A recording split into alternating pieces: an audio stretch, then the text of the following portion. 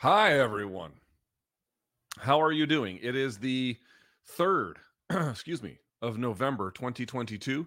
My name is Luke Thomas. This is the Luke Thomas live chat. I hope you're doing well on this Thursday here on the show. As you guys know, this is my personal live chat.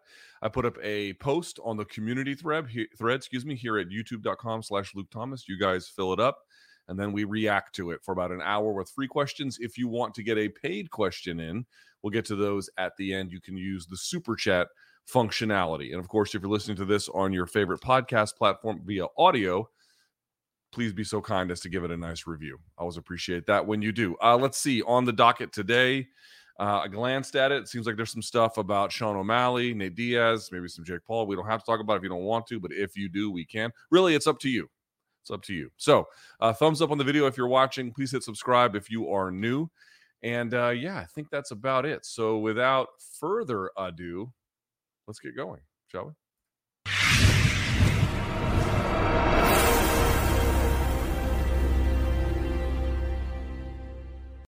All right.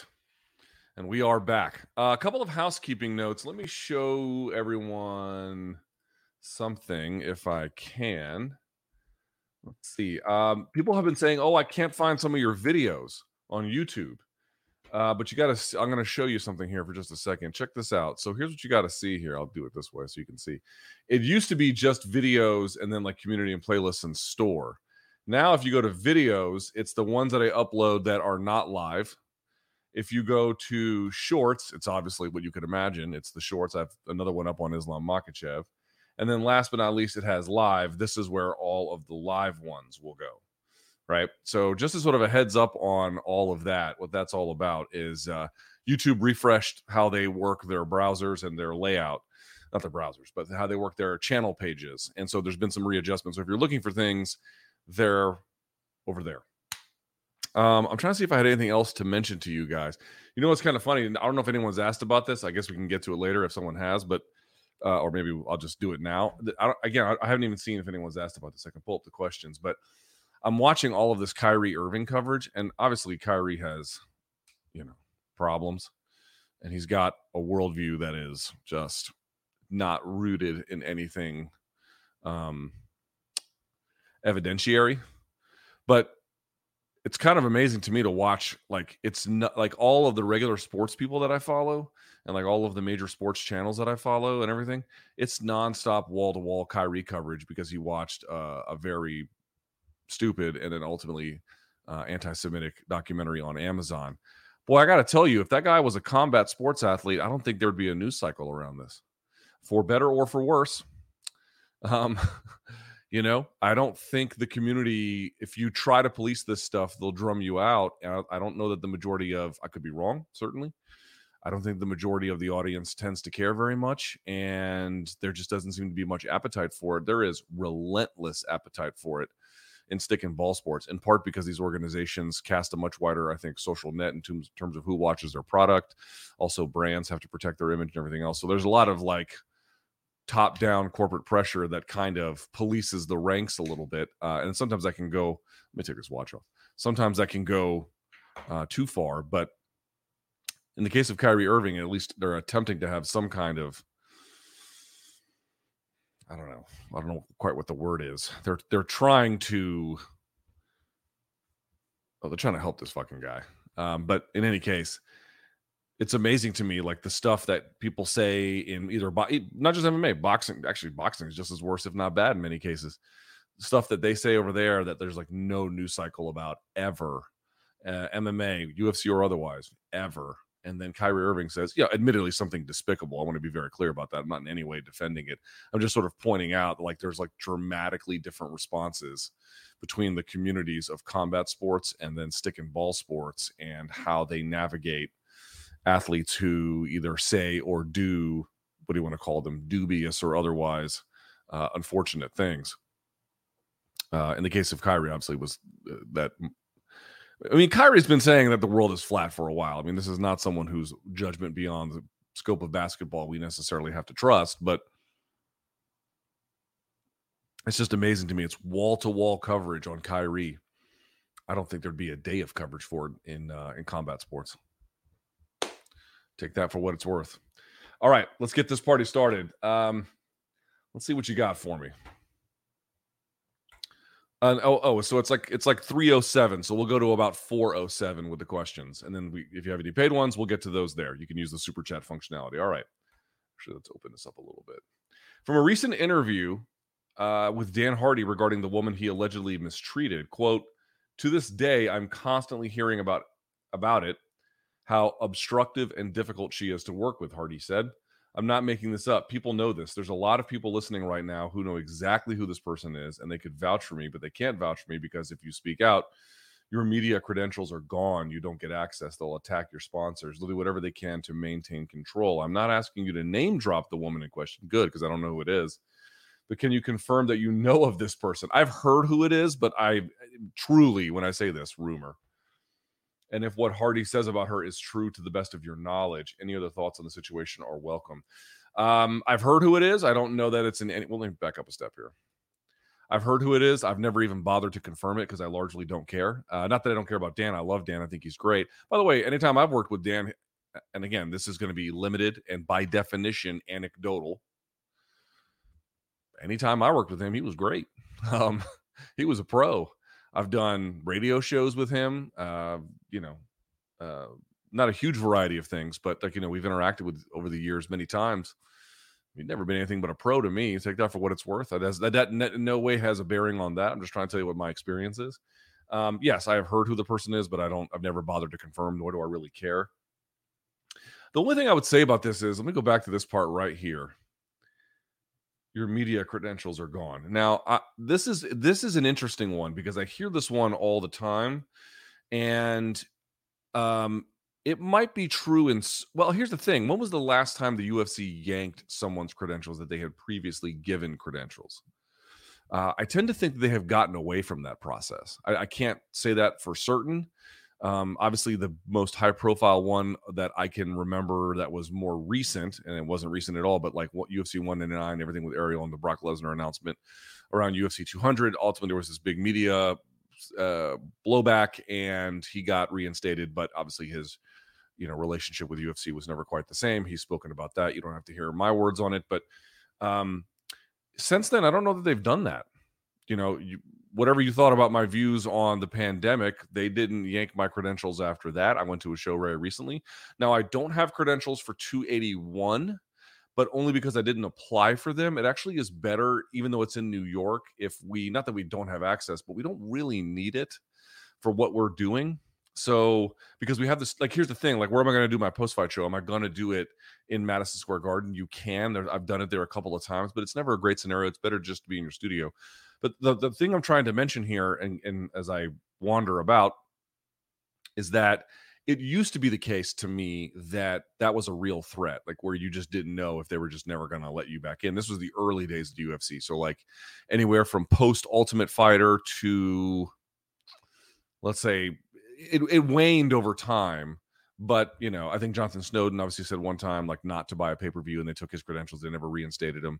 But after that, there was that period there where they did all that. And then maybe it's since the Ariel thing. I don't even actually know, but it has been a while, in my judgment, since they've done that. They've been very tolerant, relatively speaking, of negative coverage. So it's not that I can say definitively that that's not in play, but what I can say definitively is it's not nearly in play as much as it once was. It is very much changed in terms of the kinds of things that the UFC would tolerate and still grant credentials to. Moreover, I think the other point I would make here is, for a certain kind of person, credentials are highly important, right? If you're the lead guy at MMA Fighting or Junkie or Sherdog or Weekly or whatever your media outlet is, and you're the guy that has to go to the media events, to the workouts, to the weigh-ins, and then get the footage, put it up, and you're responsible for that. Yes, credentials are quite literally essential to your job. But for everyone else, it's not necessarily all that essential. It can be quite beneficial. I'm not here to tell you that they're not valuable. They can be valuable, especially if you're in between jobs and trying to get one. If you are able to get credentialed, your chances of getting hired are certainly much higher. But it's not what it used to be back in 2010, where it was everyone had to go to the shows. Everyone, that was the way you made your name. Now the game is much different. You can make a name all different kinds of ways. You can make a name doing interviews. You can make a name doing social media stuff, where you're just a TikTok guy or Instagram guy or whatever. The platforms are so powerful now that if you can master them, and of course most people can't, but if you can, I'm just trying to point out that the credential thing, I hear that a lot. I saw Josh Thompson had a challenge to the media about covering this Bellator Ryzen crossover, and he was like, are you worried about getting your credentials taken? Respectfully to Josh, what I would say is covering the Bellator versus Ryzen thing would I in no way challenge your credentials whatsoever. Like, I'd bet my career on it. I'd bet my career that they wouldn't care even a little bit. The question would actually be, to what extent is it in your interest or your responsibility as a media person to not promote it, but to cover it? Separate conversation. But taking your credentials, they're not going to take your credentials for that ever. They don't care. They're not that invested in that way. So mostly these beefs within the industry, I largely don't care about them. I'm probably the wrong guy to ask. Sorry. Okay. Being a retired journalist, I've abstained from most, if not all, legacy media. I worked in the industry for close to 15 years in Africa and Europe, and during this, my news habits changed enormously. I'm curious as to your personal news consumption. Which outlets do you maintain a consistent viewing reading with? Are you familiar with the great work of blah, blah, blah, blah, blah? Okay. The answer is I've not utterly given up on legacy media, but what I would say is at this point, you have to have a diverse,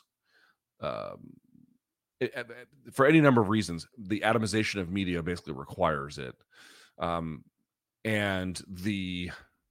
So yes, do I still read legacy media? I do. I'm a subscriber to the Washington Post. It's my hometown newspaper, and of course they cover things locally for me. I feel an obligation as a resident here to support the local media to the extent that I can. I read other ones. I read the Times. I read DCist, Popville. You guys might not know some of these outlets, but Washington City Paper. So I feel an obligation to support as many of these outlets as I can. But if you're just speaking about the broader world, it is quite obvious at this point that if you are going to read legacy media, it is incumbent upon you to read or consume whatever indie media, and in particular, subject matter experts that are not part of potentially any either media system that are able to weigh in effectively with what their best assessment of the truth can be. I have found that in any sort of segment of media, they're going to have blind spots. I think in legacy media, they have just any number of them. But in indie media, I have found that there's this really, we live in a very unequal time, but even with the inequality, which is just cancerous for society, and so indie media is very right to pick up on that, there's almost this even beyond that obsession with it, where it defines every measure of coverage, even in situations where it wouldn't necessarily be all that relevant. So you have to understand that no matter what media institution and what variety of it, they're all going to have blind spots and they're all going to have limitations. I think the best thing you can do is try and find subjects that you care about, try and find subject matter experts that you can reasonably follow their work or whatever, and then trying to have a balanced perspective on it. I'm not sure exactly how to give you one. I can just tell you this, for example, here's just a sort of a semi-neutral one. What do I do if I want news about Colombia? And in particular, written in English. My Spanish is okay, but it's not good. It's not really good enough to consistently read the newspaper without having to go and translate stuff, right? It's not good enough for that. Especially if you get editorials. I really have trouble with that. What am I supposed to do? Well, the best English language coverage of South America requires me, and I don't know if people watching from Europe would agree with this, but as an American, I can tell you very much this is true.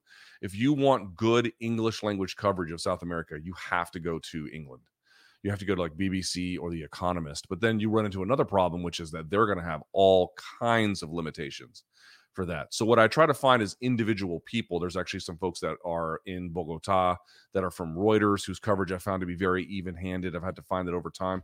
It takes a while. It takes a while to find individual pockets of expertise, individual pockets of trustworthiness, and then balancing against all these competing claims and sometimes interests.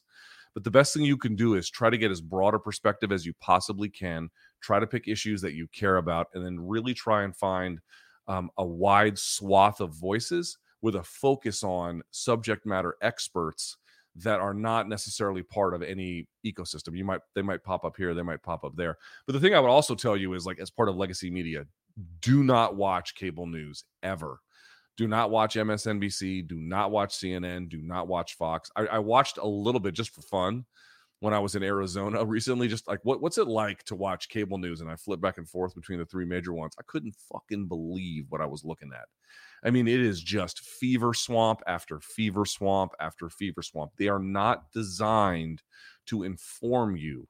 Ultimately, what you really need is someone who is reasonably trustworthy, because they will get it wrong too, and they're out to actually reasonably inform you. That's what they're trying to do. That's what you have to find, and you have to do digging for that. And it's just not very easy.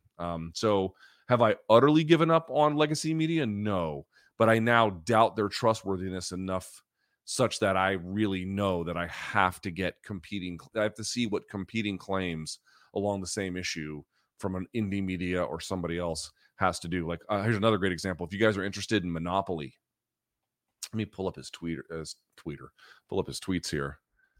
Let's see.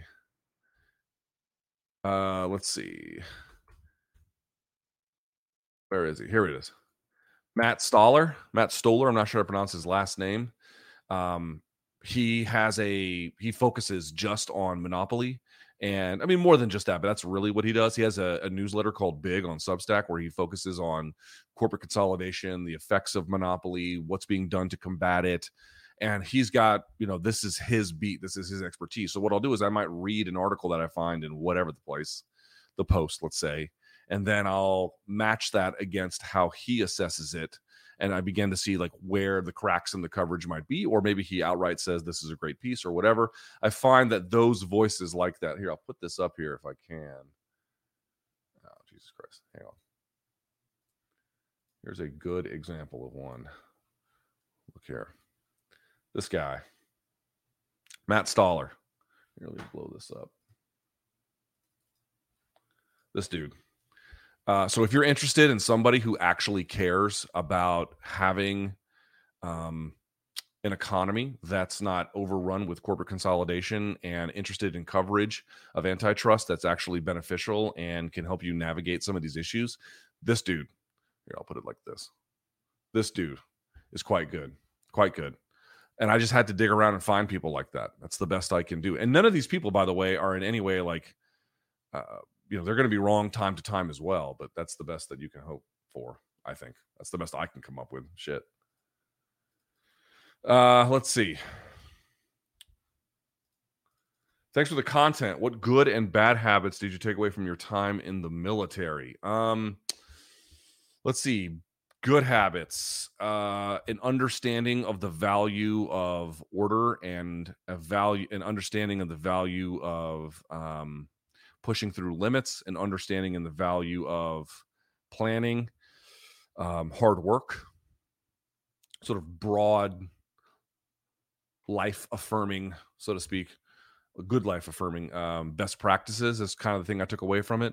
I think bad habits, being demanding of others, particularly in the workplace, that's a real bad one. It's very, very tough, because the way in which I learned, and I've learned the wrong lesson, but the way in which I experienced, how about that's a better word, the way I experienced leadership in my first real job. I mean, I had fast food jobs in high school, like all kids did, or many kids did in the 90s, but this is my first like real job. And my experience of leadership was, the Marine Corps way, which is, in your face and fucking direct. And that doesn't translate all that well to the civilian workforce. And that's a lesson I've had to learn very much the hard way. I think other ones would be, the diminishing of the feelings of others has been a bit of a problem, right? Because the whole idea in any kind of warfighting force is to,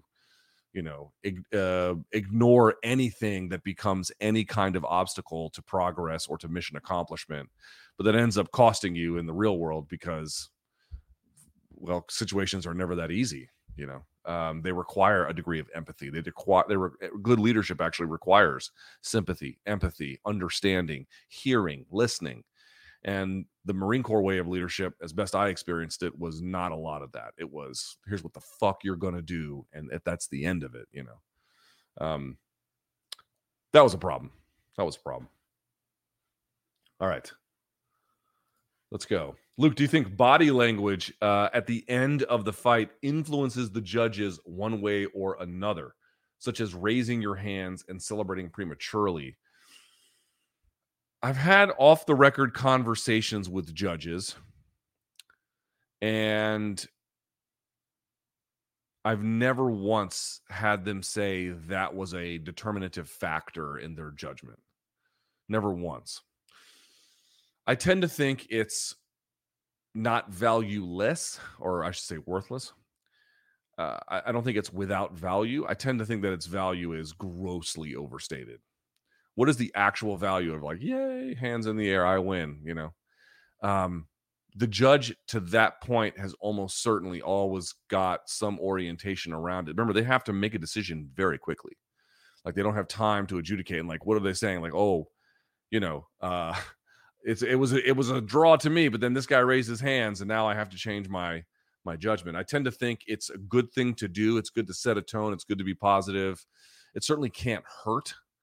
But in the end, like, if you're trying to actually sway the judges, the way to sway the judges is through what happens before the bell sounds. Like, once you raise your hands after that, I just don't believe that it has a lot of value. There's a lot of like myths around this kind of thing. And again, I don't think it hurts. Here's what I would say you definitely don't want. You definitely don't want a situation where the round is ending and you're hanging your head and you're sad and your body language is clearly forlorn. Again, I would imagine a good judge would be able to be like, I'm going to pay attention to what happened, not that. But like, what about a mediocre judge? What about a bad judge? You know, that kind of body language expression. I think it does more. It's more about preventing something bad than like meaningfully making something good. But again, if you really want to convince the judges, you have to do the work before that. All right, let's go back. Yeah, I figured this might come up. All right, Luke, I recently watched Wednesday's edition of the MMA Hour, okay, and was curious to know what you thought about TJ's comments in regards to his shoulder and the criticism that you, talking about me, directed at him following UFC 280. Do you think fans who watch the sport need to be more sympathetic to fighters pulling out of fights in order to prevent events like the debacle that took place in UFC 280? Well, let me answer the second part first. Yeah, I do think they need to be more sympathetic. Listen, injuries causing fight cancellations sucks. It sucks for the UFC or whatever, Bellator, whatever. In this case, UFC. Sucks for the fan. It sucks for the fighter. It sucks for their opponent. Like, it's just not good all the way around. And what's kind of funny is coming off of this other fight week between Jake Paul and everything else, and, you know, talking to Uriah Hall and whatnot, like, every MMA fighter I've talked to that did a boxing camp has said the exact same thing, that it's much easier on their body. Now, they also say other things like boxing's easier than MMA, but it's not. It's definitely not easier. It's you know, they're difficult for different reasons. But in terms of the injury load that boxers sustain in training versus the injury loads that MMA fighters sustain in training, I don't think they're comparable. And I think the fact that you don't see boxing fights fall out as easily and as routinely is evidence of this fact. And, you know, remember, we're not even getting the true rate of injury pullouts, right? Because how many of these guys are going through in situations where they would not be able to pass a physical if they had to take truth serum and then declare their injuries? How many of them would actually get cleared to fight? You know, I don't know there would be that many, quite candidly. You would have many more cancellations. Now, how many is debatable, but so, like, you know, if we want them to be honest up front, right, and not go through with fights where they're not physically able to perform, we have to create a different system for them.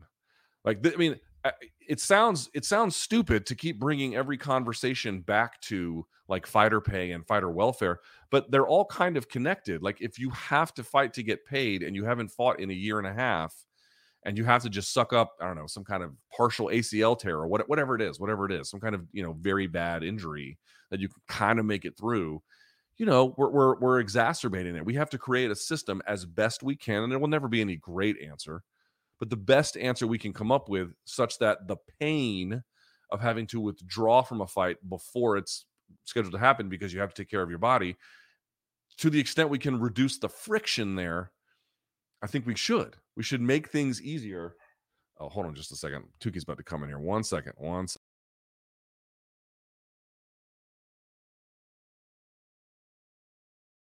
Sorry about that. To the extent we can make that as minimally friction, or to have as minimal amount of friction as possible, I think we should. I think that is very much in their interest, in the UFC's interest, in our interest, but in particular theirs. And again, I want to say one more time, dude, like the injury load that these guys deal with is, I got to tell you, man, at 43, I'm like,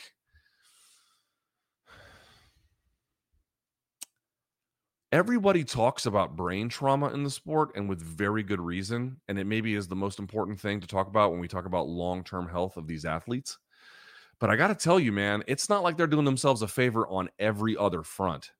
I mean, the amount of knee surgeries and shoulder surgeries and back surgeries and neck surgeries and broken ribs, and in the case of Paul Felder, punctured lungs and everything else. And we all talk about how like recuperative they all are. Dude, I'm sorry.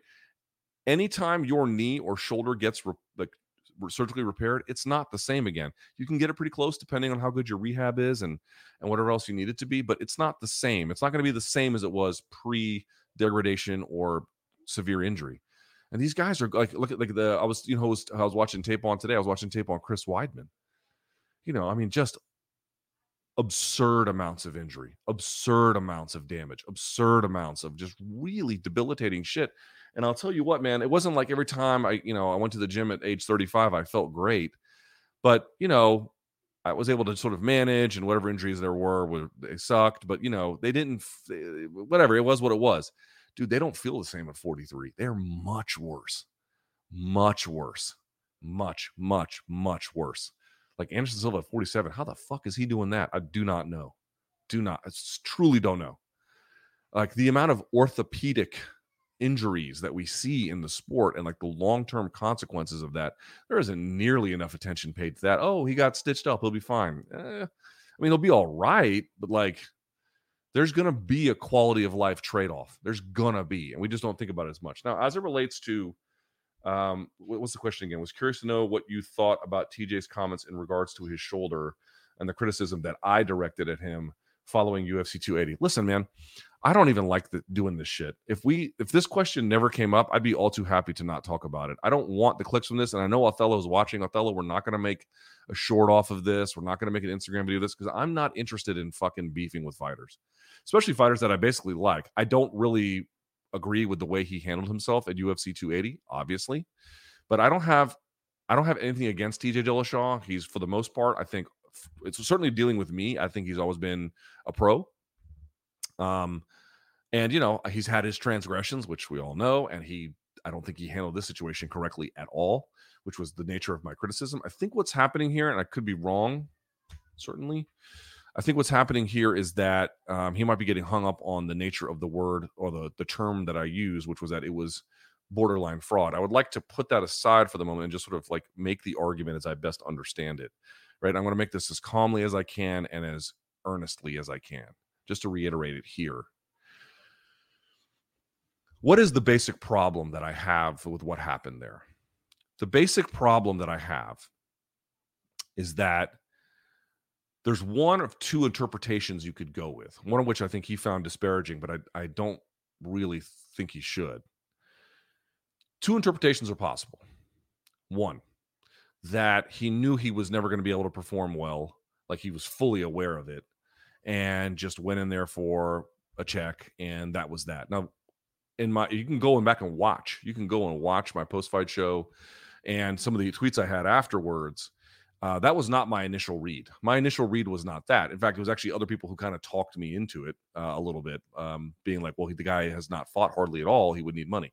But I wouldn't agree with that act either, but I would be somewhat understanding of it. I would be like, well, it's not great. I still wouldn't agree. I would still say it's a problem for reasons I'm about to articulate. But I could kind of noodle that one through, given what could potentially be, I don't know his financial picture. Who the hell knows, right? Maybe he just really needs it and hadn't worked in a while and needed a paycheck. Like, that's not great, but it is what it is, right? The other one is that he believed he was physically able to perform. Now, I did see the clip of him mentioning me. I did not see the full interview days ago. Funnily enough, I did see the one he did with Brett Okamoto. So I have seen the full, I think that's like 30 plus minutes or so. So I'm going to go based off of that. If that doesn't match what he said in the other interview with Ariel, I don't know what to say. I can only go off what I saw. But in the other interpretation, it's that he felt like he could win and wanted to go through with it because despite the injury, he felt like he could. I just don't believe this to be a reasonable conclusion. The first time he road tests his arm, he had a theory, right? He had a theory that, okay, I've got this like debilitating injury, but my belief is that I can probably go through with this. And what does he say in the interview with Brett? Like, I fully believed he fully believed he could win. So if you believe that, and then the road test fails, you have some questions to ask yourself. But more importantly, the road test failed immediately. Immediately. The first time he posted on his arm, it came out. Rides out the round. They pop it back in. Okay, that's one thing. It's better than the Pico situation, certainly.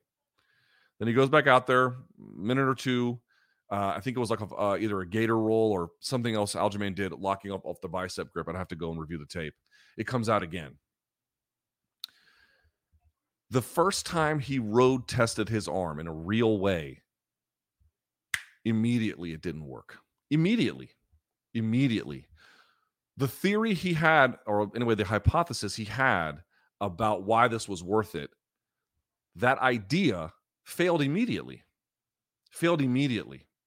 With virtually no resistance, it failed. Right? What I ask from athletes is, when he makes a point about the nature of the injuries and how many he's had and like how many times he's fought through, listen, if he wants credit for toughness, I'll give it to him 10 times out of 10. If he wants credit for his ability, I'll give it to him 10 times out of 10. If he wants credit for his fight IQ, I will give it to him 10 times out of 10. Dude, I think highly of him. But I majorly disagree with the reasoning that went into this. And I know this is where, to me, it all kind of falls apart beyond that, which is like he couldn't hit mitts, and that he believed he could do enough in the grappling, but not so much in the striking. And it's like, okay, but that's what you told us, or that's what he told Brett anyway. And then in the fight, it was actually in the grappling immediately where it all came apart. I don't know what was happening in training where his partners consciously or subconsciously taking it easy on him. I mean, he looked to be in phenomenal shape for whatever it's worth. Again, dude, the guy grinds. Can't say he doesn't grind. He grinds. But if you don't have basic functionality of whatever limb or appendage to the point where you cannot do adequate warm-ups, such as hitting mitts, and to the point where the first order of resistance causes I won't call that a catastrophic injury, but a very serious one, immediately, the calculation, the rationality employed to then justify that call is clearly wrong. It is clearly wrong. Right? And this is, to me, like the part that gets lost.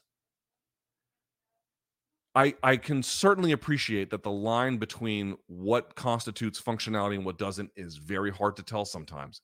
I don't make these out to be easy calls or calls that I can make or I'm justified to make or that people should get on the phone and ask me what my opinion is.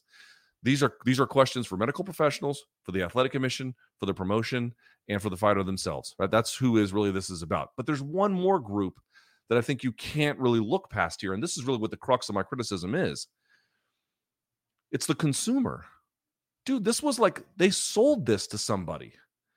If the consumer had full knowledge of the nature of his injury, are they going to pay for that? No. And like, I don't know how much 75 is to one person versus another, but I'm not going to say that it's just an insignificant amount of money, especially in an age when like combat sports is expensive to be a fan, super expensive to be a fan. There's pay-per-views all the time. especially in the age of streaming. There's like subscription this, pay-per-view that. Like, you're selling them a product. They are owed a measure of, not full transparency. I understand that there's some that has to be kept. And again, for example, he popped his either his knee or his ankle in the Corey Sandhagen fight, but he was able to hang on. He was still physically able to perform. That's probably not medically advisable in the way that he did it, but to me, it's like, what are you supposed to say? It happened in the middle of a fight. He was able to gut through. He used veteran savvy to control a very difficult opponent. Like, all the credit to him. I don't. Okay, that's just the fight game. But if you have knowledge of injury this severe, where it's falling out, I think 2 or 3 times a week, and it comes out, by the way, in grappling scenarios in training, as he discussed in the Brett Okamoto video, and then it comes out the first time that the arm touches the ground to post. Whatever calculations were made about how justifiable this were clearly not correct. They were clearly not correct. And I just don't think it's fair to the consumer who is paying for this, in particular on top of whatever subscription service they may have. That's not the trade that the consumer is making, right? And I just don't think we can look past or ignore the consideration of the consumer in this equation. If this was just a regular old UFC fight or something else, again, all of these things, there's never one like tipping point where it's like that thing sends this argument over the edge. Well, he couldn't hit mitts. Well, that by itself wouldn't be necessarily limiting. And it popped out sometimes in camp. Well, that's really bad. But that by itself, you could imagine a scenario where it's not. But accumulatively, in conjunction with the fact that this was on pay-per-view, I do not believe that to be fair to the promotion, right? The UFC, what's the first thing Dana White said? And, certainly I've had my disagreements with Dana in the UFC at times. What's the first thing he said? Like, that should have been something that was disclosed to us. He's right.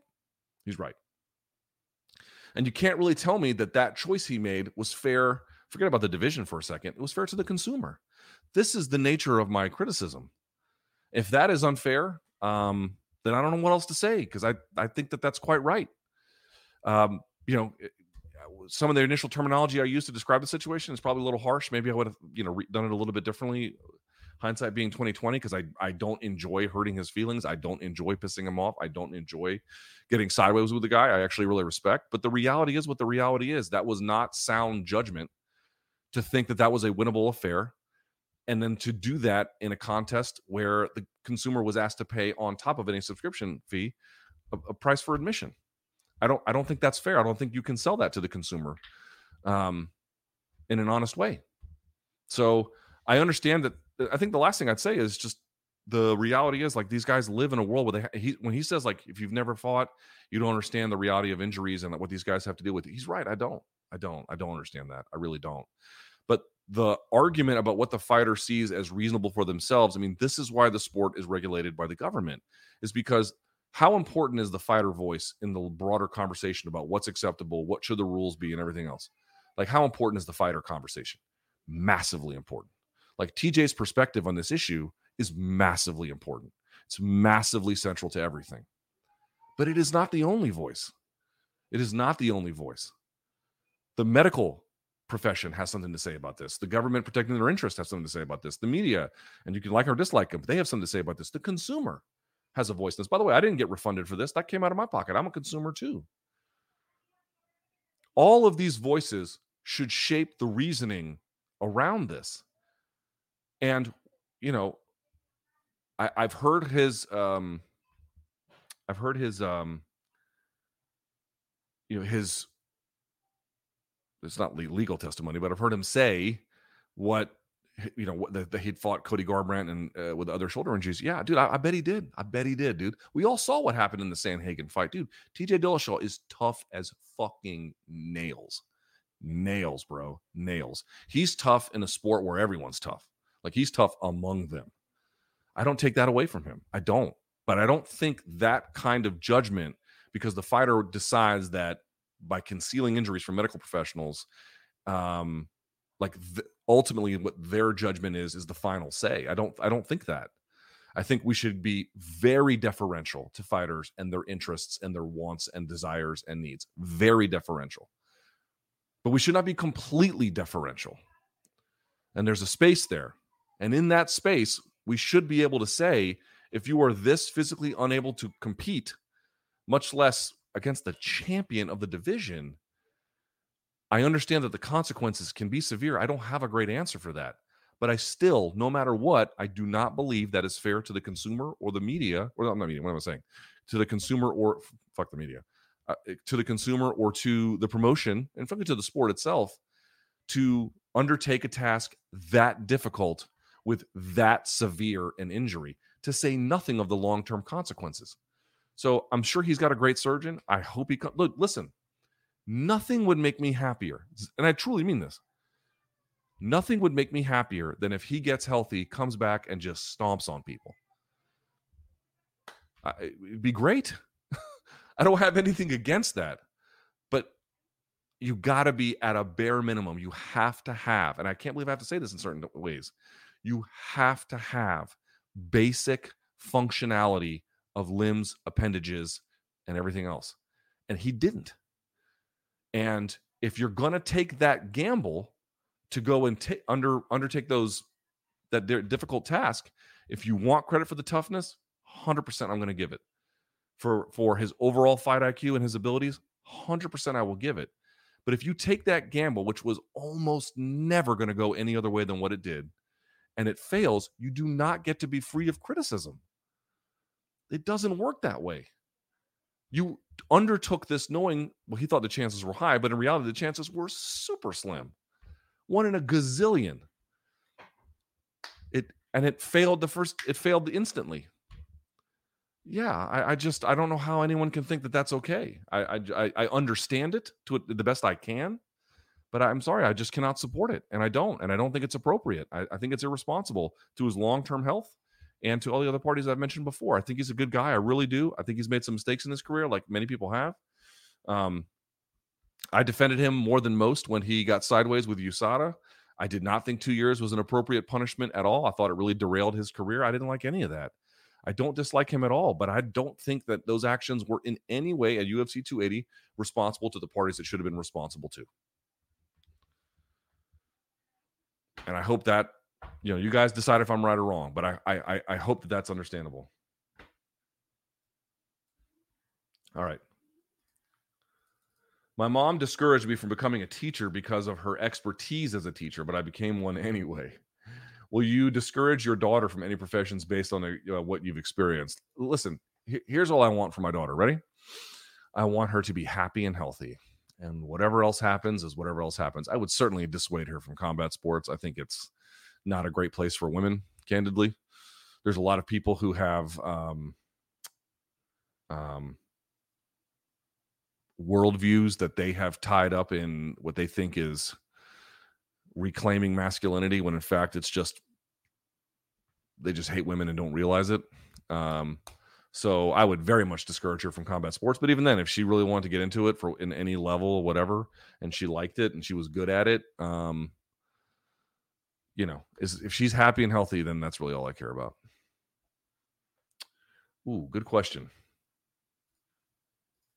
Look, what are some good books about drugs and sport or anti-doping more broadly?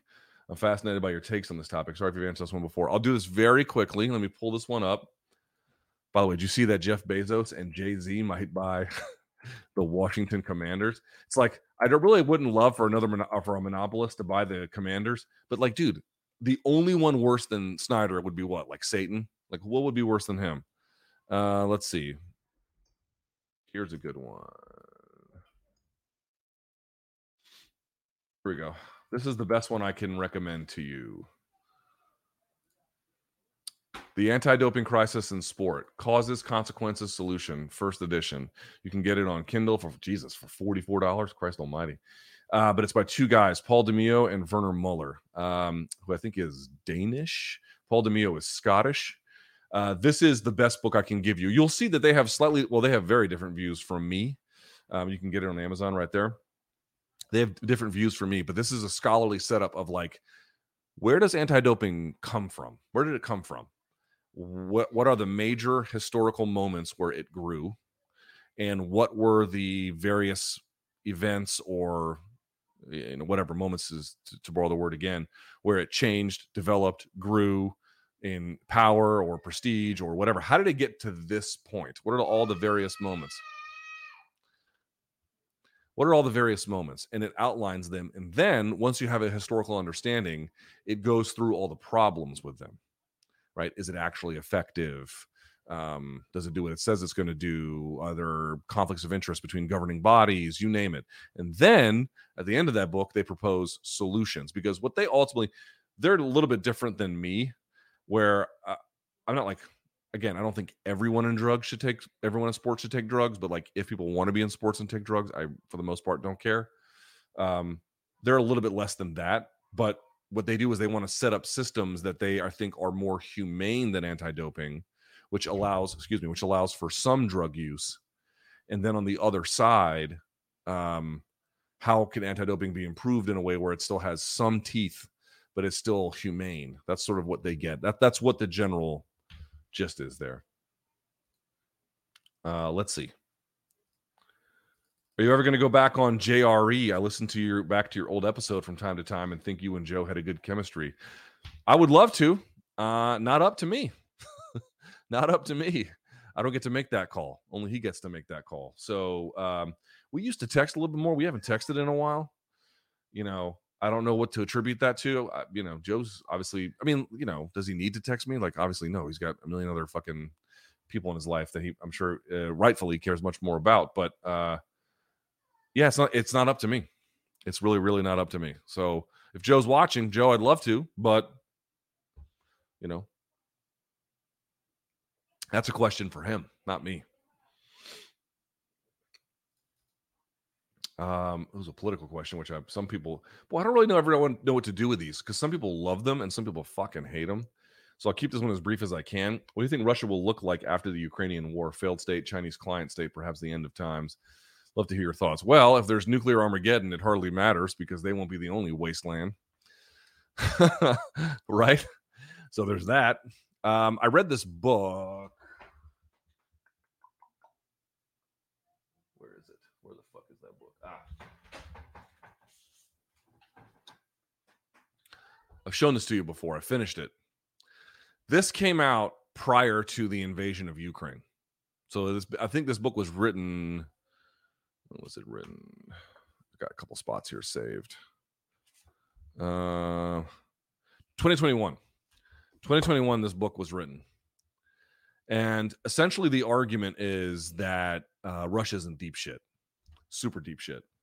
And they're in deep shit by virtue of climate change. Now, I realize that there's some people in the MMA community who still don't even believe in that. I don't know what to say to folks like that. But to the extent you are interested in facts, he basically makes an argument that it won't be a complete loss for Russia, that as the planet warms, and we're talking post 2050 here, or I should say by 2050, but mostly after that. But what will happen is, obviously, two things will happen that will be beneficial to Russia. One, as the polar ice caps melt, it will open a 365 in terms of the amount of days of the year that people could sail through the sort of the North Pole area in terms of opening shipping lanes. That will be a beneficial thing to them. And also, it will push agricultural yields up in the south of Russia by virtue of how the climate moves.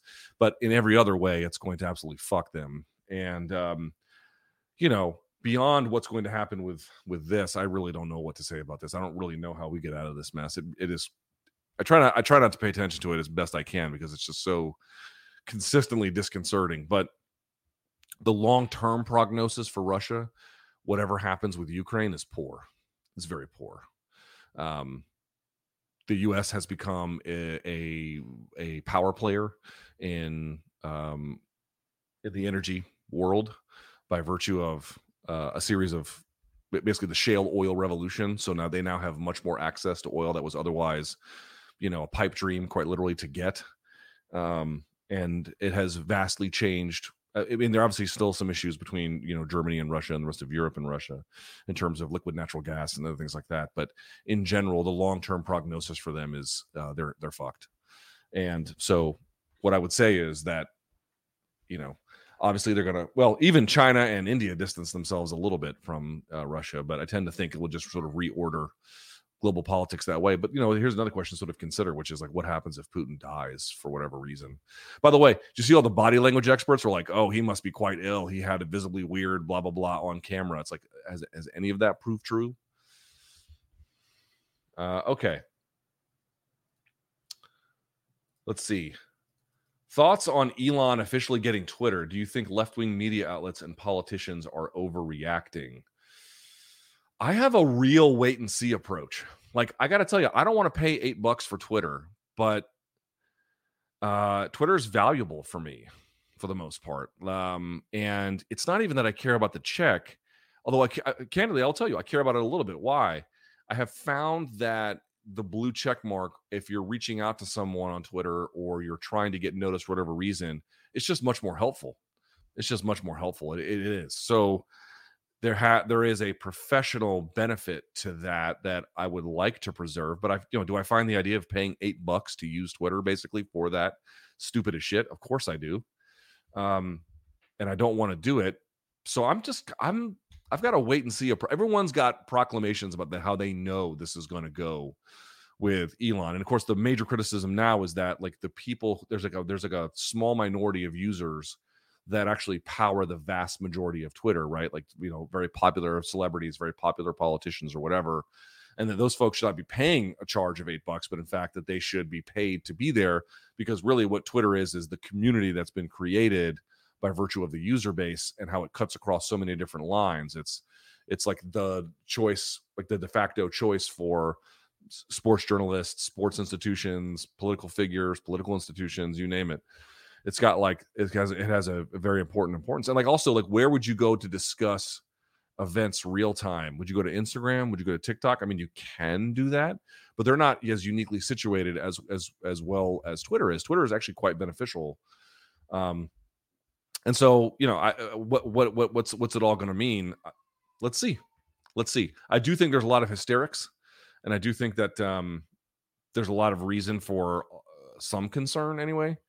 But we don't really know what's going to happen here. And like, I don't see a very clear Twitter alternative. Like Truth Social is for one side of the aisle. I'm not really interested in, swimming in those waters, but also it's like, what are you going to do? You're going to set up your own Substack? I don't want to set up my own Substack. I don't want to do that. I've been on Twitter for a long time. I would just like to use that if I could. So my answer is to the question, let's see how it goes. Let's see if the proclamations from critics that this will ruin the service. Let's see if that's true. If it's true, there's nothing I can do to stop it.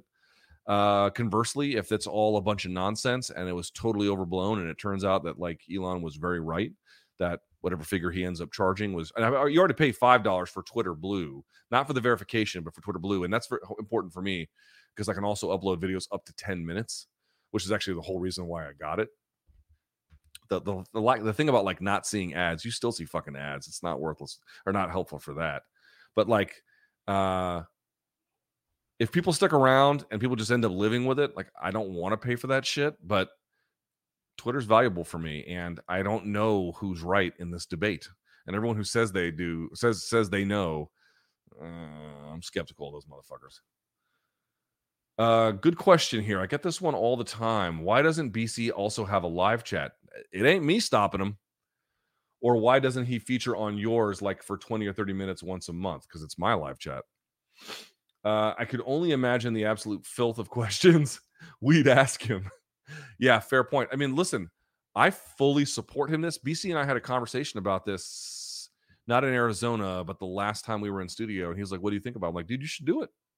You should do it.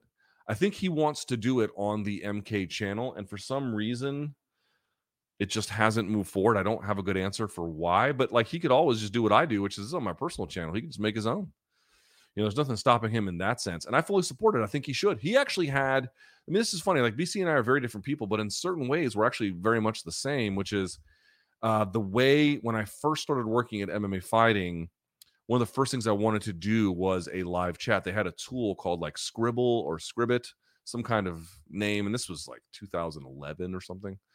Maybe even 2010, something like that. Very early, like right when I first got over there.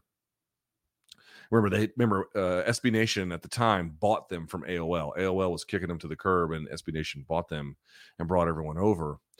And so I started out doing that. It turns out BC told me this when we were talking about him getting a live chat, which I fully support. What he told me was he started out at ESPN, not on that exact same service, but doing the exact same things with fans, like live chat questions. He loves to do the exact same thing. I just turned this into a visual medium however long ago, 10 years ago at this point, right? So yeah, like in that way, we both, I think, enjoy this kind of thing. He'd be good for it, but I like having my own thing, and I think he should have his own thing. We do MK together, and that'll be what it'll be. So you guys want him to do a live chat? Number one, he's got my thumbs up and seal of approval. Number two, send him a note. Send him a note. The more of those you send, like, dude, if you send him a note, he's going to send that to the team, to the producers, and to the higher ups. So if you really want him to have one, send a note. It'll work. I'm telling you, it'll work. Okay, more questions about TJ. I'm going to skip those. I've already said what I had to say on that. Good question here. Let's see. Here we go. Luke, on a scale of 1 to 10, how excited are you about Izzy versus Alex Pereira? What's the chances of Izzy catching Alex off guard and going for a takedown? He'd never see it coming. Dude, I'm so glad. So I'm doing tape study on this fight. I rewatched both of those fights today. It's funny how well Izzy did. I was surprised that he lost the first one. I kind of thought that I didn't watch it with sound, and so I wonder how much that would change it. And you guys know I am pro Izzy in many ways. I love this fight. Scale of 1 to 10, I'll say 9.5. Maybe 9, but high, very high. This is in many ways the toughest challenge of Izzy's career, and Pereira, if he's going to strike, right now is the moment. It's got a compelling backstory. It's got, an interesting clash of styles, given the stand-up and like what could happen with the ground. You're asking, could he catch him off surprise? You know what would be interesting is if he catches a kick and then runs it down, and so Pereira falls and he gets on top, and you see some actual ground and pound where he's not really going for takedowns, but he'll take a takedown if you give him one, kind of a thing. And then he uses that to just get free offense. I wonder if they're Izzy's full of tricks, man. He's full of tricks, and he's always thinking ahead. I wonder. And the dude, Pereira's power and his left hook is unbelievable. I was looking at some other footage from him from Glory and whatnot. Fucking A, man. He is just dynamite with that thing. And not just that. His other weapons he has too that are great, but obviously that one's just tremendous.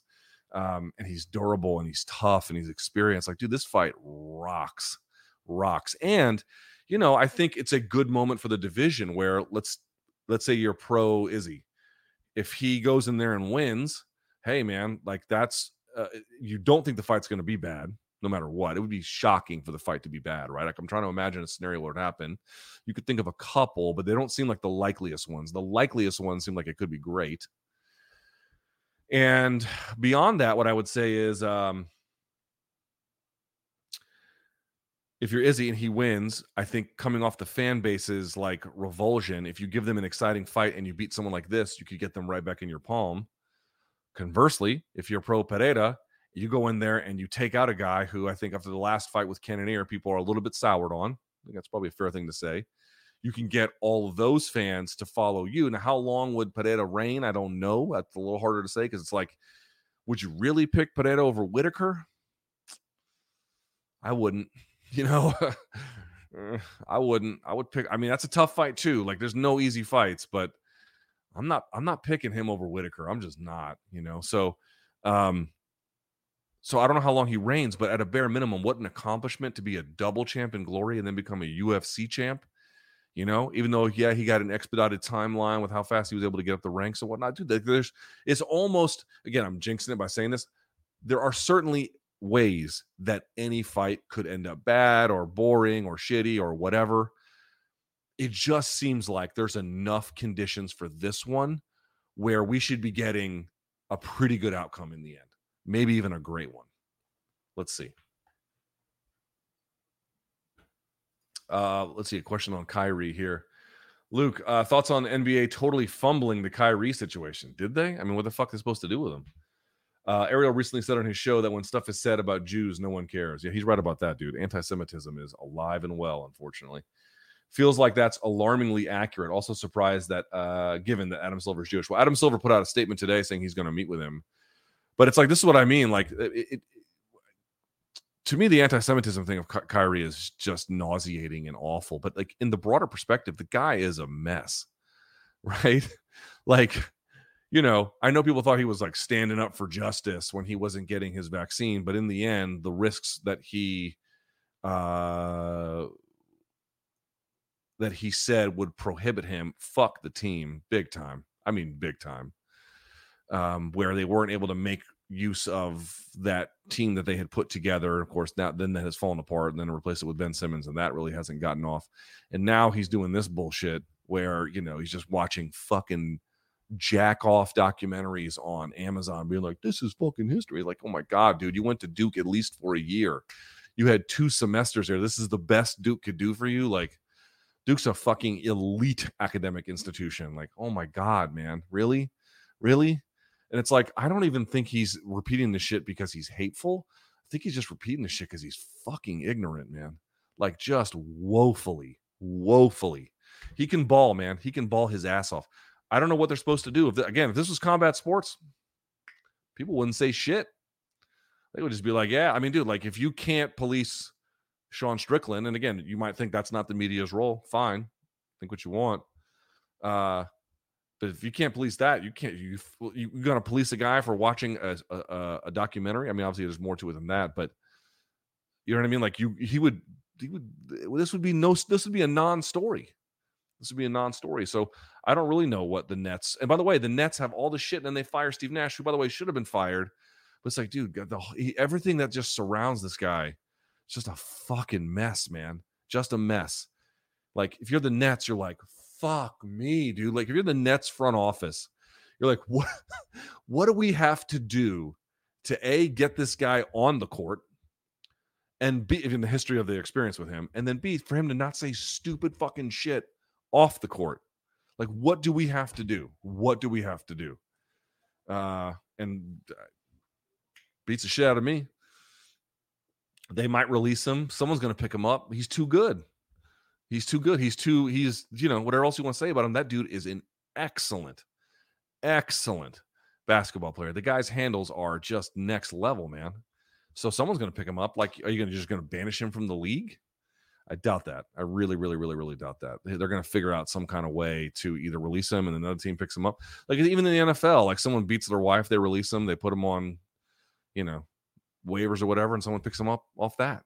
And then they have this reformation process, and on it goes. Like, dude, if you can ball, you can get away with a lot, you know. Let's see.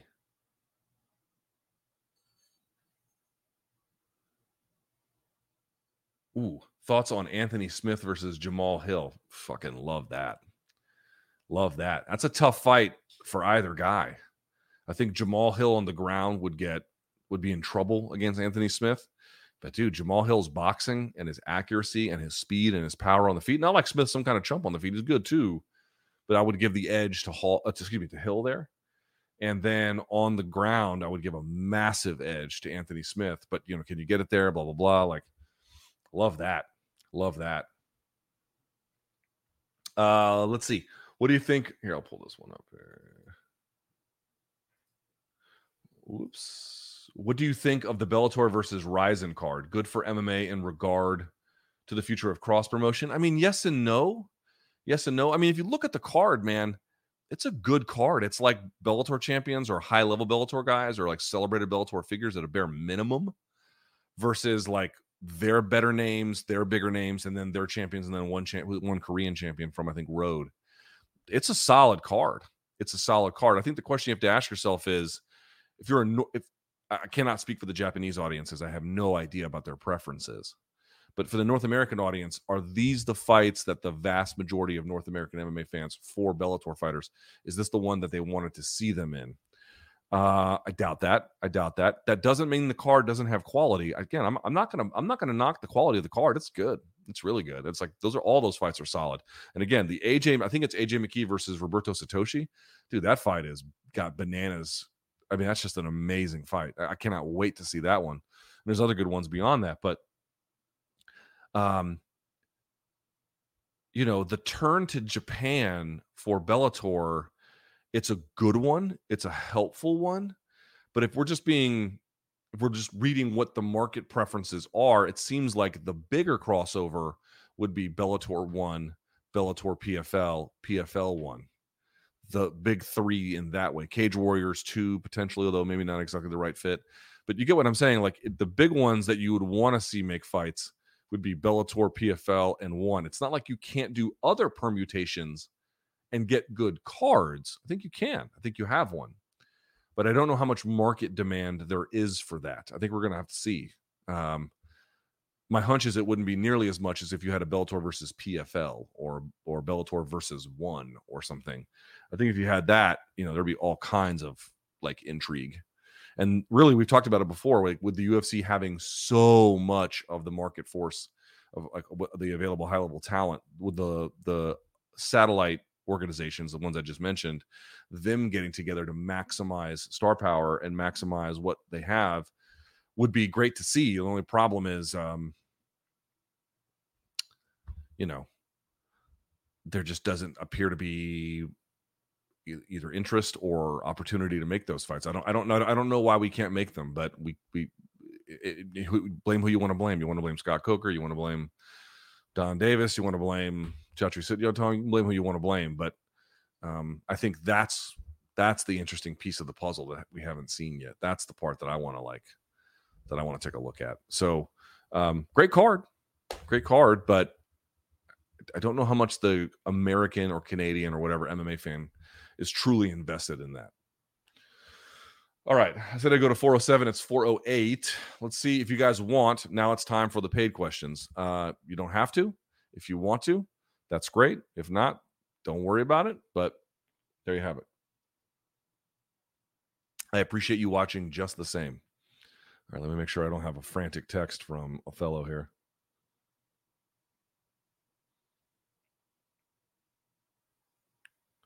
All right. Let's see. All right. From Kathleen, are there similarities to Nick Rodriguez in grappling and Jake Paul? Someone with limited skills, but really good at a few important things. No. That allows him to beat much more experienced opponents. Anderson is not more experienced as a boxer. So that's the first thing I would say. Second of all, Nick Rodriguez, I think as like a blue belt, was housing black belts. Like, in other words, in that field of choice, he was the newcomer.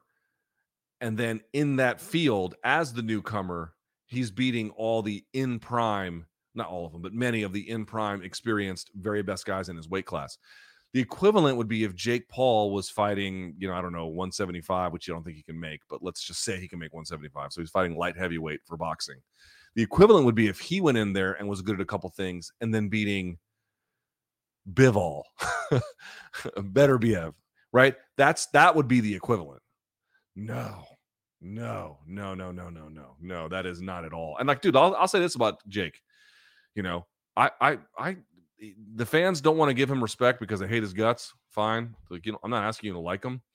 This was the first performance I saw from him where I was like, okay, like he's clearly getting better. He's clearly like, he's got something going. I think a lot of folks thought Anderson was going to go in there and just work him over. And, you can think Anderson won. I don't think you could find 5 rounds for him. But he has a good thing going, taking people post-prime who are not even boxers but have big names and some combat sports experience and then boxing them. And that's not easy to do either, but that's not even remotely the same as what Nick Rodriguez had done. No. Mm-mm. What did you actually think about Uriah Hall saying he doesn't like you nor BC? I thought it was fucking hilarious. How do you navigate interviewing someone who doesn't like you? I don't give a fuck. Dude, I really don't. Like, I'm not. First of all, going back to the TJ thing, I'll say one thing in his defense that like I really appreciate, which is that I understand what he's mad about. Let me tell you what the vast majority of my experience is. Overwhelming. The overwhelming majority of times you hear an MMA fighter say something that they're angry about me. When I go to their manager or even I go to them and I ask them what it is, they can't tell me. That's not a joke. That's real. There's been like 2 occasions, this one and maybe 3 actually, total, where they were actually able to pinpoint what they were pissed off about. Overwhelmingly, and I cannot be more serious about this, overwhelmingly, they don't tell me. He didn't tell me. I have no fucking idea what he's mad about. Maybe it's one thing. Maybe it's many things. Maybe it's like a small thing. I don't know. But I don't even know what it is. And I'm trying to go back through my like Uriah Hall coverage. Has it been unfair? I really don't think it has been. But more to the point, like, dude, I want to have as many good relationships with fighters and camps as I can have, knowing full well that in the course of doing this job, there will be difficulties with that. There will be friction, like the other situation aforementioned. It's going to happen. I don't like it. I don't wish for it, but it is an inevitability. So I don't walk into these things expecting these guys to like me or expecting them or BC. But here's what he did. He told the camera he didn't like us, which is fucking funny. It was actually kind of, I was like literally laughing on the inside. I was like, oh my God, this is fucking hilarious. But the other point is, I'll give Uriah credit. He did the interview. That's all I need. I don't need him to like me, but if he's going to sit down, do the interview like a professional, he did. 2 thumbs up. He doesn't like me. I like, if you think you can get through this business, let me just, it's for aspiring folks out there, if you think you can get through this business saying what you actually think and not having to deal with situations like Uriah Hall telling you on camera he doesn't like you or your co-host Brian Campbell, whoever, or a situation like I'm dealing with this one, or the John Jones thing is perfect. You think he's ever fucking told me what he's mad about? His manager's ever told me what he's mad about? Never once. It's not possible to get through this industry saying how you feel, even when you're right, without blowback. It's not possible. So if you want fighters to like you all the time, you're going to have to be relentlessly positive about it. And if you don't want to be relentlessly positive, then pull up your pants, dust yourself off, and realize they don't have to like you. But as a pro, he did the interview. Sweet. Thanks, dude. Good luck on your fight. I don't take it personally. I don't give a shit. If what the biggest mistake I've made with a fighter was when I've been over it a million times. I had someone misquote and mistranslate, or not mistranslate, but transcribe, excuse me, an interview I did with Brian Stan, and I put it out, and it was super fucked up, and it was really irresponsible, and I really got it wrong. I apologized privately to him.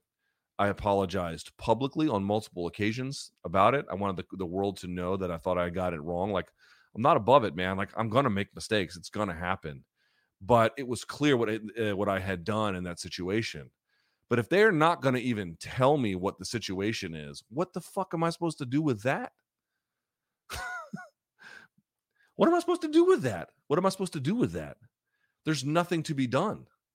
You try your best up front to get it right. If they come to you and they specifically articulate the problem, you should reflect on that. And then from there you can decide.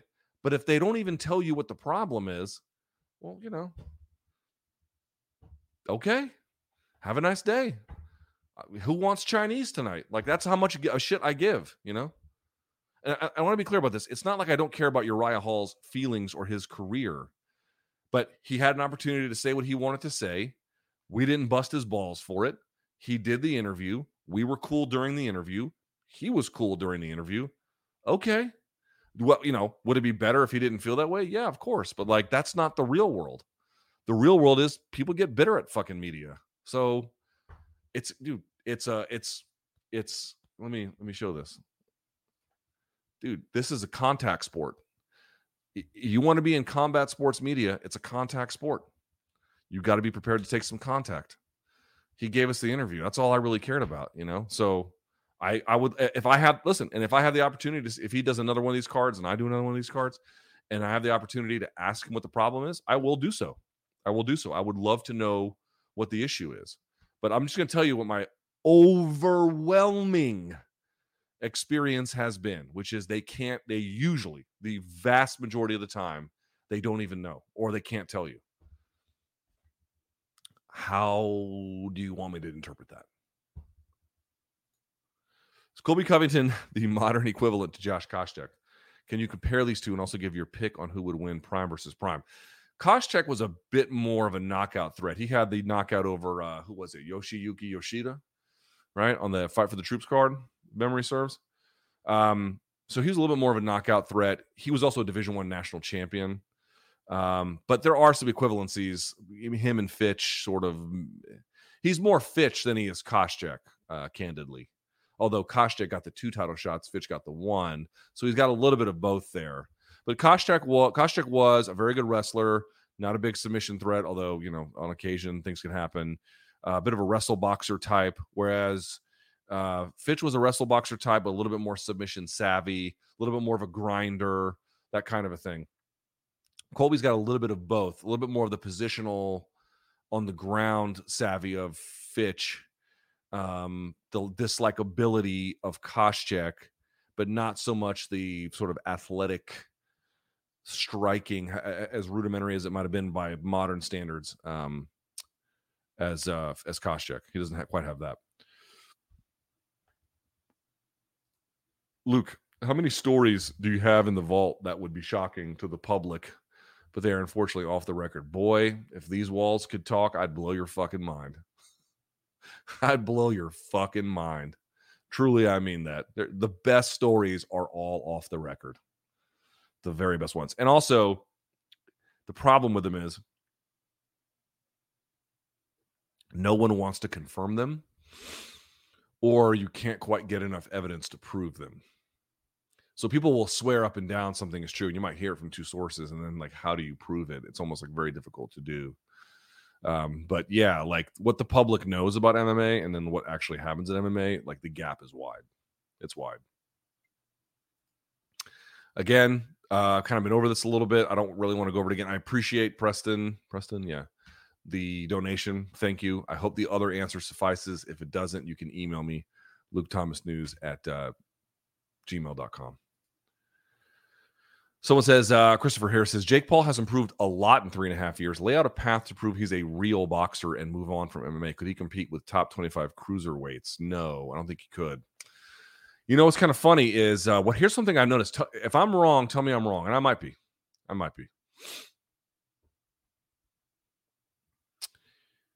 I think he performed well enough against Anderson such that I wonder if there is the same amount of interest in him fighting Nate as there was before the fight. Here's something I have detected. I'm not sure how widespread it is. I have noticed some fans saying, and I don't think they're necessarily wrong, that if Jake can beat Anderson, why couldn't he beat Nate? Now, Nate is more in his prime relative to Anderson in his prime, but Anderson kind of had this feel as the final boss, and he was able to drop him too. Why wouldn't he be able to do that to Nate? My counter to that would be where did you see Jake struggle the most against Anderson? I would argue inside fighting. I thought the uppercuts were eating Jake alive, and Nate is very good there. Now, at least in MMA, we have to see how it translates into boxing, but he's very good there. And so you could at least see a situation where Nate would maybe lose some rounds, but then rough him up on the inside, drop him, hurt him to the body, whatever. You could see that. You could really see that. But I have noticed that the appetite for Jake versus Nate is not quite as big as I thought it was on Fight Night. Obviously, Nate's a huge star, and I think if they promoted that one, it might do well. It's hard to say right now, but what he may end up doing, to answer this question, what he may end up doing is finding out that the appetite for him fighting MMA fighters has waned, and that he actually does have to go fight boxers. And I don't know how that one goes. I don't know how much better he can get to compete with a top 25 cruiserweight. He has certainly made strides. He's training with some of the best trainers in the world. And he's a 25-year-old guy devoted to this and nothing else but this. It is working. He has clearly gotten better. But, how do you compete with someone who might have been doing this since he was 10 and is equally as athletic? I don't know how you get around that. So we'll see. Can you talk about why the tie clinch has disappeared from MMA? It went from Silva destroying Franklin's face to almost never seeing it used. I don't think people train it as much as they used to. I don't think it's a um, I don't think it's a priority in training in the way that it once was. I think people think you can be taken down from there, which is true. That it takes time. Like, you don't just put your hands behind someone's head and like, oh, I'm in the clinch now. Like, there's a whole science to it. Matt Brown has a whole technique series on it on BJJ Fanatics. I think I bought it. I've never watched it, not yet anyway. But my plan is to, because he's got a whole system in place. Like, the clinch, like any other position, requires expertise and requires timing. So I think you've seen some people who are pretty good at it, but a lot of the guys who are good at it are naturally striking based, and they want to hit and go. They want to get, like, one knee to the face and a push off and move. They don't want to hang out there. Anderson knew how to, like, really control that space. And that control doesn't come easily. It takes a lot of time. It's the same with mount. Like, mount, people are getting better at mount now, that people are realizing shortcuts to mount and back through back exposure. So you're seeing a little bit more of that. But so this might come back around, by the way. But for a long time, mount was just a lost art in MMA. I think the tie clinch has just become a lost art. After UFC 281, the strawweight champs would have fought each other 14 times. Could they be called the 5 queens of MMA or something long term, like the 4 kings? We might have to start doing that. We'll see how things go. Like, if Esparza wins, and well, even then she kind of enters the conversation too. But yeah, we might have to start doing that. That division is weird and awesome at the same time. Will you be a monthly sub to Elon's blue check mark? I don't want to be. I might do it, candidly, just for, like, professional reasons. I kind of want to see which way the wind blows on this one. Like I said before. Opinions on Edgy Bra and Go. Is that Eddie Bravo? I think that's who it is, right? In combat jiu-jitsu. I'm not the biggest fan. Eddie has been obviously, Eddie's EBI series has just been really, really good for jiu-jitsu and really good for no-gi jiu-jitsu, and he deserves a lot of credit. I don't know how valuable the 10 Planet, and also 10th Planet has been really good for no-gi jiu-jitsu. I don't know how good the 10th Planet submission system is for the very, very best in the world. It does seem like, and I'm going to be very clear about this. For someone sends this to someone else who's like a 10th Planet black belt and everyone rages at me. My understanding of this is limited. To the extent I understand it, it seems like there are some really good guys who do compete with the A-level guys, like Gio Martinez and stuff like that. But it doesn't seem like the 10th Planet system, broadly speaking, suitably works at the highest level of no-gi. I could be wrong. That's the impression that I get from this. And combat jiu-jitsu is a little weird, where they're kind of slapping and hitting, but sort of not really. I would say that, look, any guy like Eddie is going to experiment in a number of different directions, and some of those experiments are going to work and some are not going to work. Some of the stuff he's tried I don't think has worked all that well, but a lot of the stuff has. And in particular, his EBI thing was, I think, extremely important in being like, there were other shows before Metamorphs, but Metamorphs really put, like, pro jiu-jitsu on the map, and that was gi and no gi. But it really took, like, it put jiu-jitsu in a very different light. And then EBI took some of the rules that he saw Metamorphs couldn't answer for. I remember he rematched Hoyler in Metamorphs and beat him. And then that redid the rules to make it work. And then he was able to get the Danaher guys to buy in, which I think lifted the credibility of the whole thing. And then they went on to do other things, but now people really like the EBI system. Like, it was majorly important in advancing the interests and cause of no-gi grappling. I really mean that. And also, like, him arguing for years, like, you don't need to train the gi to get good at no-gi. He was right about that. He was right about that when everyone else who was an A-level grappler was wrong. But, do I like the combat jiu-jitsu? Like, it's not for me. It's not for me. Oh,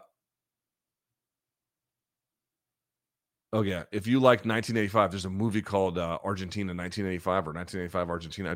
I finished it last night. It's on Amazon Prime. Fucking awesome. Highly recommend you watch El Secreto de sus Ojos, The Secrets in Their Eyes. Already seen it, bruv. They made an English language version of this. I think, like, Julia Roberts was in it. It fucking sucked. You have to see the Argentinian version. And there is a scene where a person is in the elevator with a presumed, I'll just say this, really bad person. It is one of the most spectacular scenes I've ever seen in my life. An amazing, amazing movie. And you just put the captions on. It's not that hard to read. El secreto de sus ojos. The secret's in their eyes. Or the secret in their eyes in this particular case. Amazing movie. In fact, I think that the guy who plays the lead protagonist in Argentina 1985 is the lead protagonist or is in that movie. He's like an Argentine actor. It's well made, dude. Both of those movies are really well made. Also, if you want 10 out of 10 in Spanish rock, check out La Razón que tu demora from La Renga, your super fan from Argentina. Well, thank you, Ignacio. Thank you, Nacho. I appreciate that. I will look into this one. La Razón que tu demora. All right. How do we view Cejudo or Conor among the GOATs if one of them hits a 3-belt status? Fucking A. I don't know. I really, really, really, really don't know.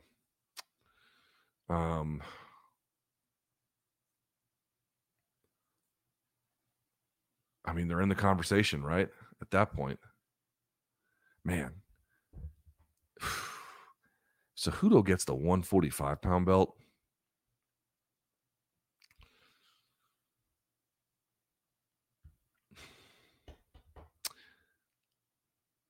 I don't know. I don't know the answer to that because while that would be a monumental... that's a tough one. Cejudo has fewer blemishes on his resume to this point, so I think his chances of doing it are much better than Conor's right now. Anybody who gets 3 belts in UFC is going to be on your short list for Mount Rushmore. I mean, at a bare minimum. It would have to depend on the circumstances. I really couldn't answer in a vacuum like that. I appreciate the question, but I can't give you a much better answer. How old and washed are you? 43 and pathetic. Pathetic. This person says, weighing in, which I think is the Big John and Josh Thompson podcast, is biased. Punk's reason says, I'm a homer. So you want me to listen to you because you're biased? What value do you bring? Well, we're all biased. I get that you love AKA and Bellator, but keep your personal professional apart. I mean, here's the thing. I actually don't mind that. I don't mind that. No, you don't want to watch someone who's like, or maybe you do, but I'll say this, like, go to who you like for whatever reason you like them. But you guys have heard me say this a million times. It is incumbent upon the person who has a role like this, or if they write or whatever, if you have an audience, you must tell the audience what your preferences are. You must tell the audience what your worldview is, because then they can orient themselves around you. Like, I hope no one thinks this. I am not under the idea that anything I say here or when I do my dissectage or this side of the room or anything is biblical. I don't labor under the delusion that anything I say is like written in stone. All of it is debatable. All of it is up for review and reflection and change and editing and challenging. All of it. I don't live under the idea that none of these things are, above reproach. All of them can be called into question when necessary. So the best thing that you can do is to let your audience know what your worldview is. Now, of course, at some point you want to dial that back and try to be as, reasonable as you can be. But if you strongly believe in something, right? I strongly believe that, I don't know, make up something. The German language is the best. Like you should tell the audience why that's the case, and then you should make your case for it. But like, I don't mind that he says that. Now, if you don't like that particular form of a bias and that is unappealing to you, well, that's a different thing. But as a rule, people who like media figures, right? And again, everyone's got different views about this. It's not like what I'm saying even about this is true. But me as a media consumer, when I see someone in the media say like, oh, I'm objective about this, or, we try to bring an objective voice, like, I don't trust those motherfuckers at all. Like, you're not what skin color you have, how tall you are, how rich you grew up. Did you move around as a kid? Did you grow up in the middle of the country? Did you grow up on the coast? Did your parents hit you? Did you go to boarding school? Did you have traumatic experiences? Were you rich? Were you popular? Were you good looking? Did school go well? Did school go poorly? Did a girl break your heart? Were you in a traffic accident? Did you witness war? Did you witness famine? Any of these things will shape your worldview profoundly. And none of them has an individual purchase on the truth. They're just the best as you can ascertain the world, given how you understand it and given how you were made in it. And the audience needs to know that. They need to know that. Like when people are like, I'm going to bring an objective. No, the fuck you are not. No, you're not. Like it is impossible. There's no such thing. For at least in terms of human view of things. So I always try and make sure that the audience can, and I know it pisses them off sometimes, but I'd rather you be mad that you knew what my view is than not. And then I'm lying to you about the like, oh, here's my expertise because I'm objective. No, here's how I see the world. This is my opinion about X or Y matter.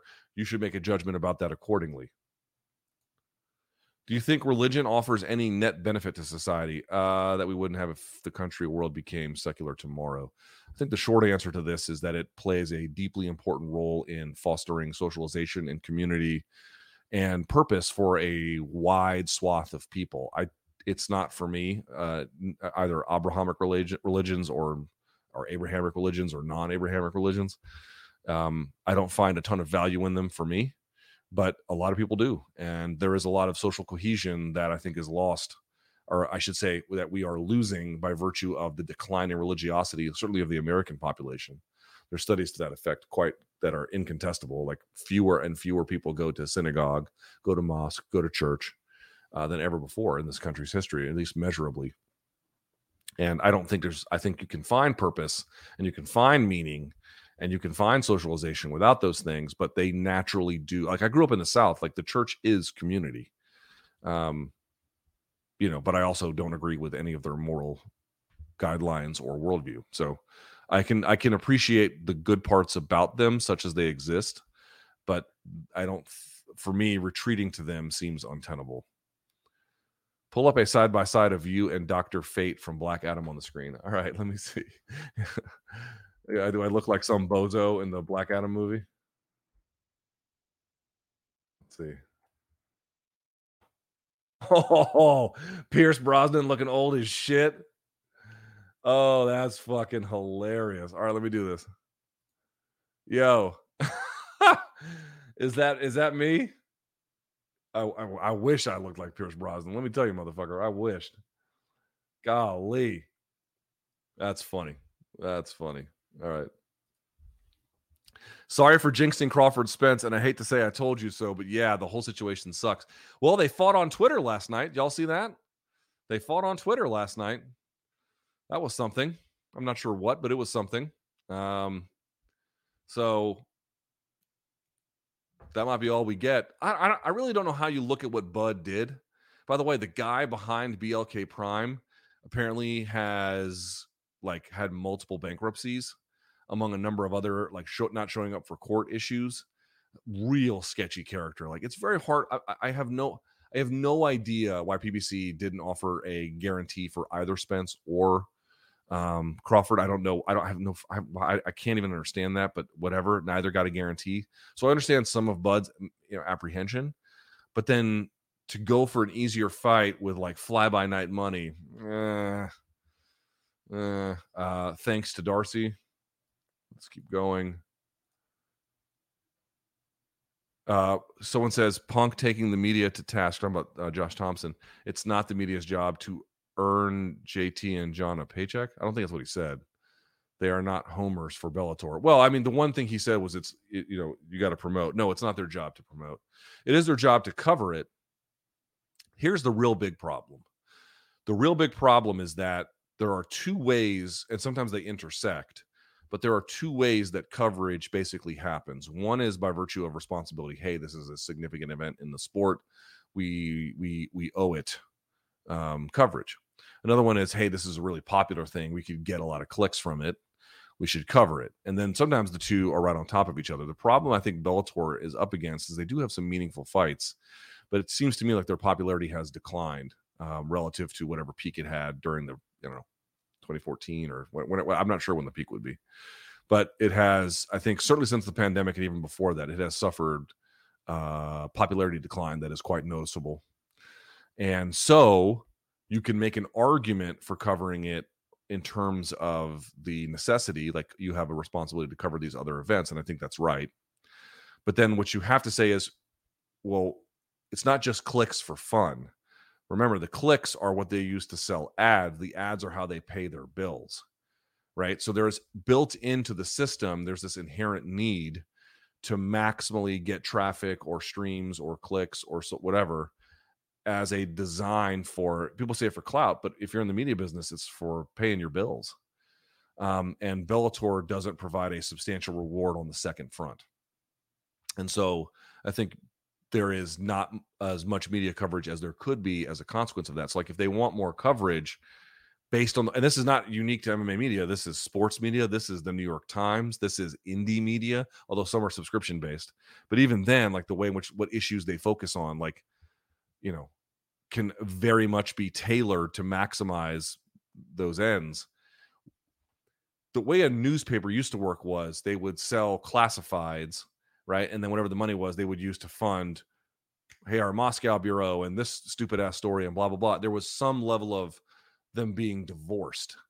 Once that went away and coverage was related directly to advertising and what kind of coverage got you more advertising money, that ruined the whole ball game. I mean, ruin's a strong word. It certainly changed it, and it didn't make it better. It made it much worse, in my view. But it's just the way media works now. For not in every way, but for the overwhelming majority of institutions and even people, that's the way that it works. So, in our space, any media any MMA organization is going to suffer from that or benefit from that, depending on the situation. So, I do think that they are owed coverage in terms of this being like, hey, this is a thing we should pay attention to. This is a major organization doing something with a sort of relatively major organization in Ryzen. That's worth paying attention to. 100% true. But if they want the gravy that comes after it, they have to raise the popularity of the product. How have Vivo shoes benefited your overall health? With the exception of the tendonitis at the insertion point in my right ankle, overall quite well. My toes have moved back to a more normal position. My feet are massively strengthened. In almost every way, great.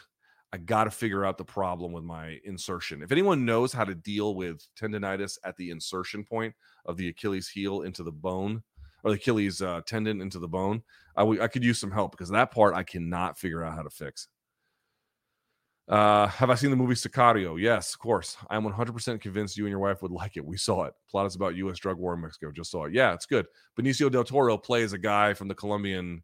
Where is he from? Is he Spanish or Mexican? I don't even know. Benicio del Toro. What is he? Puerto Rican. Hey, didn't know. My wife was like, he has no Colombian accent whatsoever. And he's obviously fluent, but he had no Colombian accent whatsoever. But it's a good movie. Yeah, I liked it. Sicario 2, not as good. Substack, Medium, or both? Can you import email lists from one to the other? Have no idea. People want me to get on Substack. I don't know if I have any interest in doing it. Do you think there's a cycle to MMA, wrestling to BJJ to boxing to kickboxing? It would be interesting to see if it's, I don't know what you mean by cycle. Oh, wrestling leads to BJJ, leads to boxing, leads to kickbox. I don't know. I don't think it's quite so linear. I think it's actually quite all over the place. Any tips for attending my first UFC event next week? Well, you're going to be in New York City. Well, first of all, if you're in New York City, enjoy New York City. It's one of the greatest cities in the world. The other thing I would say is go to any free media event, which I always say, go to weigh-ins, the whole 9 yards. Check fighters or UFC updates on signings. There's a shop in the Lower East Side. Oh, what's the name of it? It's like Fight Collective or something. There's a shop like on the other, I think it's right near Orchard Street, near the Manhattan Bridge. And they have like all kinds of cool fight shorts and hoodies and t-shirts and printings and all kinds of cool stuff. There's going to be all kinds of signings related to that. Go to those. Show up early for the ticket. You paid for it, get the full experience, and have fun. But what you have to remember is there's going to be free events that the UFC is going to put on that are related to the event itself, and then there's going to be all kinds of stuff out in town. Do your due diligence about what's going to be out there and go have a good time. Go have a good time. And don't give the fighters COVID, please. I see some media calling for immediate rematch if Izzy loses to Alex. Buy or sell. If it's controversial, I could buy. If it's like decisive, if for any reason, no. Chances of you and BC getting Sean Strickland for Room Service Diaries, I would say it's fairly low. Fairly low. What do you think about the rhythm step? Yeah, it's something I try. You know, I don't have strong opinions about it because I don't know that I fully understand it. Barry Robinson's got a whole system, right? So the rhythm step is one thing that he talks about and has really identified, and it's very interesting to me. But he's got a whole broader system. I think the rhythm step analysis fits into it. He's got L-step analysis and other stuff.